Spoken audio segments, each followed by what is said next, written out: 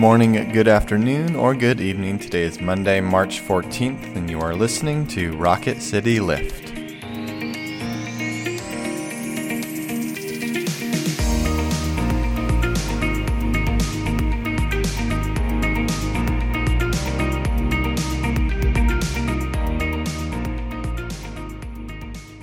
We are taking a 2-week break from new episodes in Rocket City Lift. We'll be back in a couple of weeks, but enjoy this previously recorded episode from Monday, March 1st. Hi everyone, welcome back to Rocket City Lift. I'm Tara Bulger. And I'm Brett Goodeman. And we come to you 3 times a week and try to bring a bit of a spiritual lift to your day. Today we're going to look at a passage from Luke's Gospel, but before we get to that, let's pray together. Let us pray. Jesus Christ, we thank you that no matter who we are, no matter what we've done, no matter what we will do, your grace and mercy cover us, that nothing that we can do can set us outside the bounds of your love. And we pray this all in your name. Amen. Amen. Friends, this Lenten season, we've been looking at the 7 last words of Jesus. These are the things that Jesus spoke at the end of his life. And so today our passage comes from the 23rd chapter of Luke, verses 39 through 43. One of the criminals who were hanged there kept deriding Jesus and saying, "Are you not the Messiah? Save yourself and us." But the other rebuked him, saying, "Do you not fear God, since you are under the same sentence of condemnation?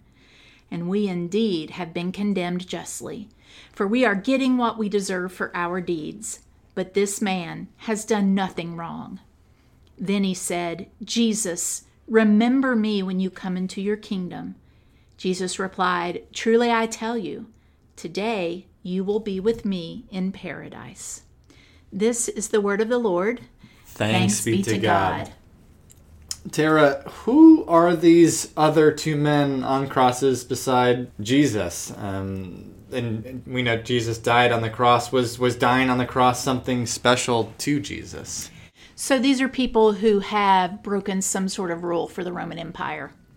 And so, we don't know from the text what that is, but crucifixion was a way of punishing those who transgressed the boundaries of Roman law.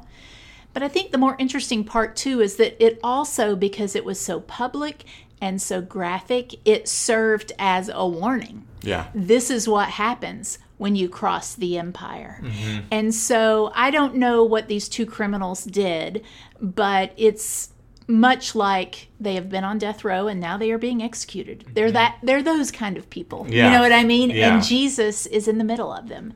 So what? How do we understand this interaction? The faith of these 2 criminals as they talk to Jesus. So I don't know. You may what their particular faith background is, but what we have here are one person who knows that Jesus is supposed to be the Messiah. Yeah. And appeals to Jesus in the sense of, "Hey, aren't you supposed to be this great guy? You should save me." And then the other person recognizes that someone innocent is being condemned, and that as a criminal, they have something to be condemned for, and Jesus does not. And I think that for that person, that is the convicting element of recognizing who Jesus is. What do you think? Yeah, we kind of have, 2 completely different responses to Jesus. We have one that responds with a demand, a mock. This is the 3rd mocking done upon Jesus, where it says, if you can save yourself, if you're the Messiah, if you're the Savior, if you're the Son of God, save yourself. And I think it's so interesting that this second criminal, as he humbly comes, as he confesses to what he's done wrong, and he asks Jesus to remember him, Jesus saves him. Mm-hmm. And kind of the irony of all these people saying, "Save yourself, Jesus." Jesus in that moment reaches out to this person very much on the outside of society, as he has all of Luke, and saves him. Yeah, it's interesting too because the first criminal is mocking, but also very much clinging to life. Yeah. I want this to end. But the second criminal is thinking of the eternal, that there is a God and he has transgressed God's law.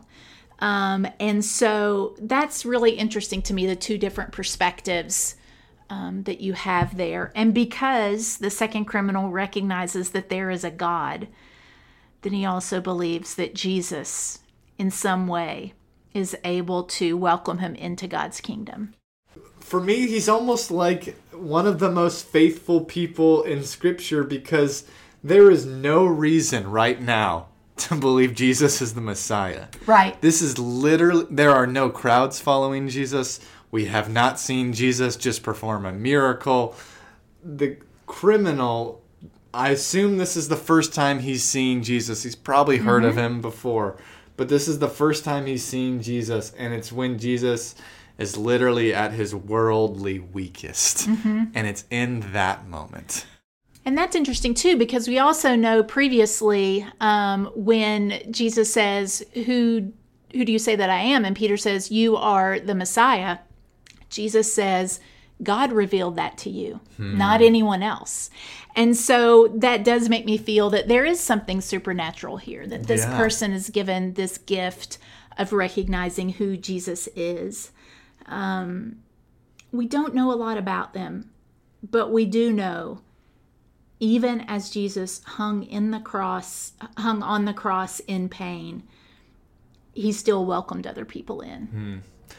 And that's so important to specifically the gospel writer Luke. This is the only one of the gospels where these criminals speak. I believe in Mark it just says the criminals derided him, and Matthew I don't even think mentions them. But in Luke, he makes sure to point out that even at the end of Jesus' life, he is reaching out to those who have been rejected by society, whether that's they should be, Right? But that grace of Jesus Christ will reach out even when Jesus has nothing left to give. Yes, and it's interesting to me because we believe that confession of Jesus Christ, right? To join the church, you confess Jesus Christ as your Lord and Savior. This person confesses their own sinfulness. And even recognizing that, Jesus welcomes them into the kingdom. That should be a model for us, right? A recognition of who we are and an ability to say it, I think, and identify it. Well, today we're going to close with a quote from Dostoevsky's The Brothers Karamazov. Above all, don't lie to yourself. The man who lies to himself and listens to his own lie comes to a point that he cannot distinguish the truth within him or around him, and so loses all respect for himself and for others. And having no respect, he ceases to love. Thank you all for joining us. We'll be back on Wednesday for another lift. If you enjoyed the quote, you can go to rocketcitylift.com where you can find the quote and who said it.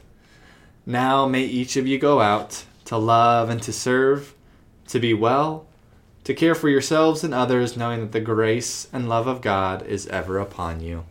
Amen. Amen.